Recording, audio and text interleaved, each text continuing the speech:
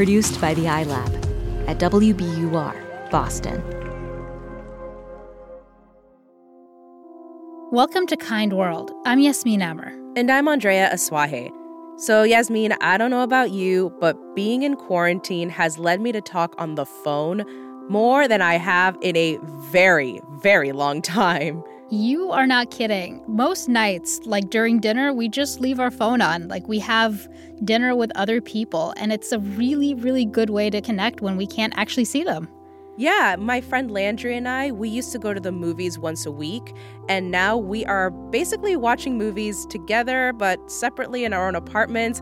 And then afterward, we FaceTime each other and we talk about the movies as if we had just watched it together on the movie screen. I mean, that's just what you have to do. I mean, you just cannot overstate how important technology has been in keeping us connected. But I do think our dependence on this has inevitably caused some people to feel left out. And someone who knows that all too well is 16-year-old Jordan Mittler. Thank you all for joining us today for our next online Zoom class. We have a lot in store for you Every today. Sunday, Jordan teaches a free technology class designed specifically for seniors. It all started back when he was in middle school and his family gave his grandparents a pair of smartphones. He quickly realized they needed just a little bit of help to figure out how to use them.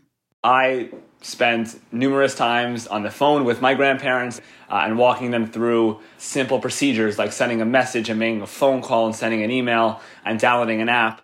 But Jordan wanted to go beyond his grandparents. He wanted to help other people of their generation benefit from the tech tools we have right now. So he started teaching a class at a free space in his high school in New York. And the class was pretty popular. But when everything in the city shut down because of COVID-19, Jordan decided to keep teaching, this time online. Today's lesson is going to be revolving around online banking. That is something that we're all in a situation that we need to use currently. I think it's an enormous service that he's providing. I think it's a credit to him. And it's a credit to him that he wants to, not only that he wants to do this, but he wants to do it with people like us, with people like me. That's Rosalind Zuger, one of Jordan's students. Rosalind is originally from Ireland, but she's been in the U.S. for more than 60 years. At 90, she lives alone, but she maintains a pretty active social life. This lockdown's been really tough on her, but the skills she's learned in Jordan's class have helped her feel more comfortable using technology to connect more with family and friends. I think that has made a big difference to my situation being alone here. I'm not lonely at all. And I know I can zoom in to anybody I like at any time. With that, I find that I can get through the days, I get through the weeks. Jordan says his class size has more than doubled since going online. My goal is to be able to spread my classes and expand it in a way that any senior is able to access the classes.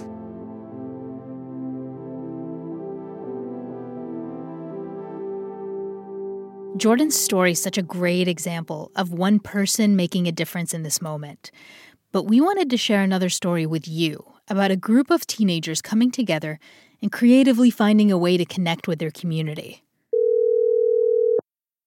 Hi, and thank you for calling Joy for All.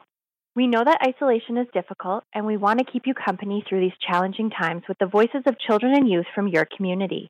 This is from a hotline called Joy for All. It was created by a group of high school students in Calgary, Canada, more than a month ago. Hi, my name is Sherry Lynn. I hope you're staying safe during this time.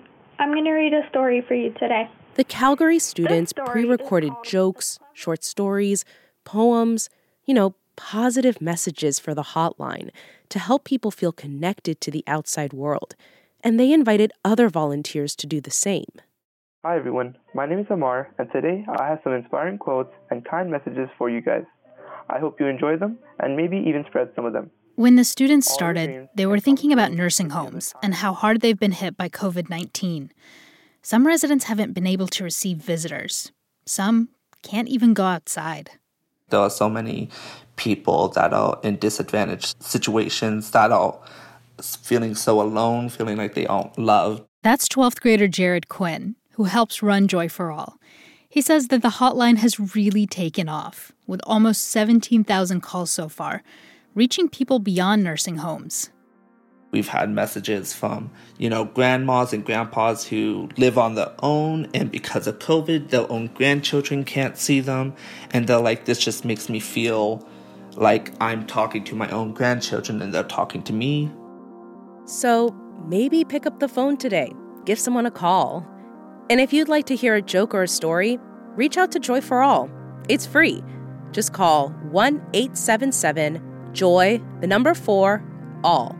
That's 1-877-569-4255. Be humble and kind. Kindness changes everything. Always be a little kinder than necessary. And if you'd like to learn more about Jordan's technology class, we'll have a link for you on our website, wbur.org/kindworld. We'll be back with more Kind World after the break.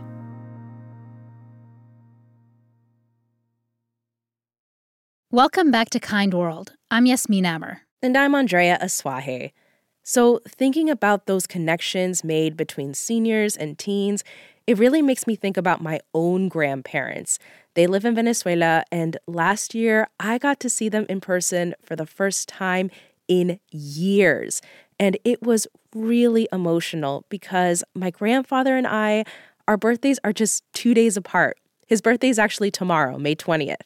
So we got to celebrate our birthdays together. And it's easy to think that we live in such different worlds because of the age gap between us. But we've always had this really special connection based on music and the arts. And I feel so lucky to have that. That's so beautiful. And there's just so much you can learn from their generation. So I'm so happy that you got that chance to reconnect. So that actually brings us to our next story of intergenerational connection. This essay from our friends at WBUR and the New York Times Modern Love the podcast is called When Your Greatest Romance is a Friendship. It was written by Victor Lodato, and it's read by actor Ali Fazl. Is this your grandson? People sometimes ask Austin when she's out with me. I love watching her vanity prick up, the way she tilts her small white head and brings out her southern accent to correct them. No, honey. He's my friend. At this point, folks usually smile tightly and turn away, perhaps worried there's more than friendship going on between the old lady and the younger man seated at the bar or strolling through the supermarket, giggling like teenagers. Why we're giggling? I couldn't tell you. Often our mirth seems fueled by some deep delight at being together. Friendship, like its flashier cousin, love, can be wildly chemical, and like love, can happen in an instant. When I met Austin, I was not looking for a friend. I'd come alone to this small town to finish a book, so when a bony, blue-eyed stranger knocked on my door, introducing herself as the lady from across the way and wondering if I might like to come over and see her garden, maybe have a gin and tonic, I politely declined. Watching her walk away, though, in her velvet slip-ons and wrinkled blouse, I felt a strange pang.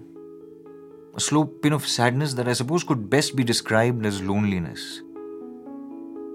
Suddenly I was dashing into the dirt road to say that I was sorry, that she had caught me in the middle of work, but that, yes, I would enjoy seeing her garden. Not the gin and tonic? Sure, that too, I answered, blushing. And before I could suggest a visit the next week, she said, so I'll see you in a few hours then. Shall we say 4:30? I had to admire her sense of time. Next week is for someone who can afford to put things off. Austin, in her 80s, surely felt no such luxury. I liked your face, she admitted later, telling me she had spotted me at the mailbox. As she poured the gin, I told her I had also seen her at the mailbox, and I liked her face too. I wish I had better eyebrows, she said. They used to be fabulous.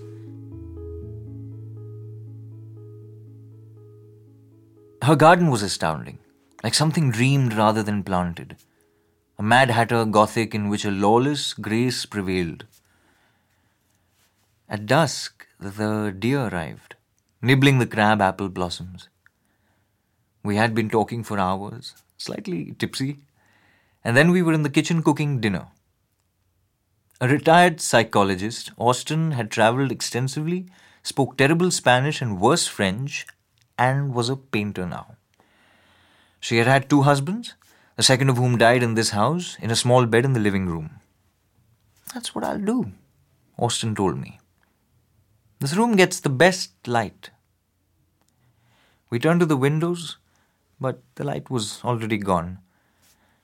That we could be quiet together so soon and without strain felt auspicious. "So you run away from home," she said at one point. From the beginning, there was something about our interaction that reminded me of friendships from childhood, in which no question was off limits. Austin seemed afraid of nothing, least of all death. I said I was still afraid of the dark. "Living alone," she said, "can make you funny." I laughed, but changed the subject, telling her I would like to see her paintings. Later, crossing the road back to my sublet, I wondered what I was doing. I reminded myself of my plan, hiding out, staying in the dream of the book. I wasn't here to socialize. After years of work on a single project, I was in the final stretch. I could finish a draft in a few months, head back home.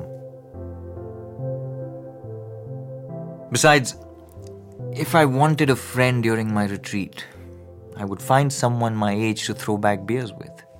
Gin and tonics with an old lady in her garden, that wasn't in the plan. But there I was, the next weekend, having dinner with her. And then it was every weekend. Sometimes we went out to a restaurant or hiked in the mountains. Austin's older friends seemed confused. "Is he helping you with the computer?" one asked. When I first started talking about Austin to my own out-of-town friends, they assumed I'd found a new boyfriend. "Austin's a woman," I would say. "Besides, she's in her 80s, he's just a pal." Even as they replied, "That's cool," I could almost hear them thinking, must be slim pickings out there. What was confusing, I guess, was not that 2 people of such different ages had become friends, but that we had essentially become best friends. Others saw our devotion as either strange or quaint, like one of those unlikely animal friendships, a monkey and a pigeon, perhaps. If we made no sense from the outside, it didn't matter. We were mostly looking at each other. One night, Austin chatted about her life as a middle-aged wife in academia. "I completely missed out on the wildness of the 60s, she said. I told her I had missed out too. "You weren't born yet," she said. "Or hardly." Often we cooked together, as we had that first night, after which she would show me whatever painting she was working on. At her request, I also started reading to her from my book in progress. We gave each other feedback. Our work improved. When my 6-month lease was up, I renewed it. The novel wasn't finished. Plus, I couldn't imagine a better neighbor. Before I knew it, 3 years had passed. I was writing 7 days a week and spending most evenings with Austin. She had spells of vertigo now, and when we walked together, she held my arm. Often she couldn't find the right word for something. When she wanted to keep away visitors so she could paint, she hung a sign on her studio door, "Do not destroy." Soon the headaches came, and more jumbled language. "I need to screw my calls," she said, meaning she needed to screen them. We laughed, then sobered. Tests were scheduled. Now she's 8 months into what the doctors say is a quick, ravaging illness deep in her brain. They say there is no stopping it. A year more if she's lucky. Even as I refuse to believe this, I prepare for it. How? By keeping my promise to her. A few months before her diagnosis, Austin had attended a wedding. She showed me a copy of the vows, which had been distributed at the ceremony, a detailed list. I read it carefully, at Austin's request. We were sitting in a car, waiting for our favorite Thai restaurant to open. I never had anything like that with the men in my life, she said, pointing to the vows. We loved each other, but we didn't have that. She was crying now. Something she rarely did. I took her hand and said, well, you have it with me. Everything but the sex. At which point, the monkey kissed the pigeon. That night, I had an odd realization. Some of the greatest romances of my life have been friendships. And these friendships have been, in many ways, more mysterious than erotic love. More subtle, less selfish, more attuned to kindness. Of course, Austin was going to die long before I did. That's not what this is about. This, I have come to understand, is a love story. Austin continued to paint for several months more. Fractured, psychedelic self-portraits in scorching colors. Her best work. Lately, though, she is tired and hardly leaves the couch. I sit with her at the opposite end, our legs intertwined. Read to me, she says. When I tell her the book is finished, she tells me to read her something new. But whenever I do, she promptly falls asleep. I don't leave, though. I stare out the window. Austin was right. This room does get the best light.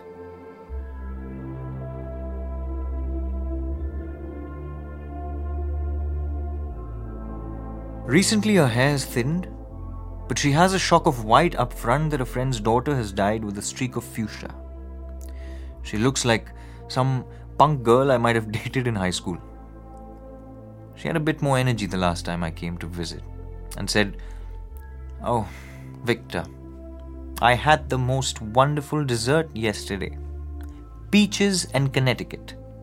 Have you ever had it?" "No," I said, smiling. I love the idea of it.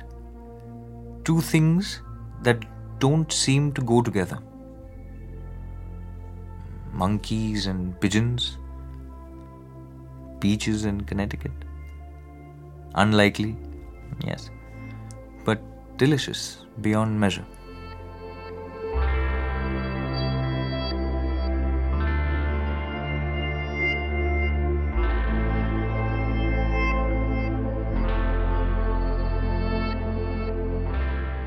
That was actor Ali Fazl reading Victor Lodato's essay, When Your Greatest Romance is a Friendship, for Modern Love, the podcast. Thanks for listening to Kind World this week. Be sure to follow us on Instagram for more from our episodes and a behind-the-scenes look at how we make our show. We're at WBUR Kind World. Kind World is a production of WBUR, Boston's NPR station. Paul Vaikis and Matt Reed do our sound design. Sophie Eisenberg is our WBUR fellow and helped us produce this episode. And Catherine Brewer is our editor and managing producer. Modern Love, the podcast is a production of WBUR and the New York Times. It's produced, directed, and edited by Caitlin O'Keefe. Original scoring and sound design by Matt Reed. Daniel Jones is the editor of Modern Love for the New York Times and advisor to the show. Meghna Chakrabarty is the host. And Iris Adler is the executive producer of Modern Love, the podcast and Kind World. I'm reporter and producer Andrea Aswahe. And I'm reporter and producer Yasmin Aber. We'll be back with a full episode of Kind World on Tuesday, but on Friday, you'll get our weekly moment of kindness in your podcast feed. If you've got a story for us, call and leave us a message. We're at 617-353-6350. That's 617-353-6350. Thanks for listening. We'll see you next time.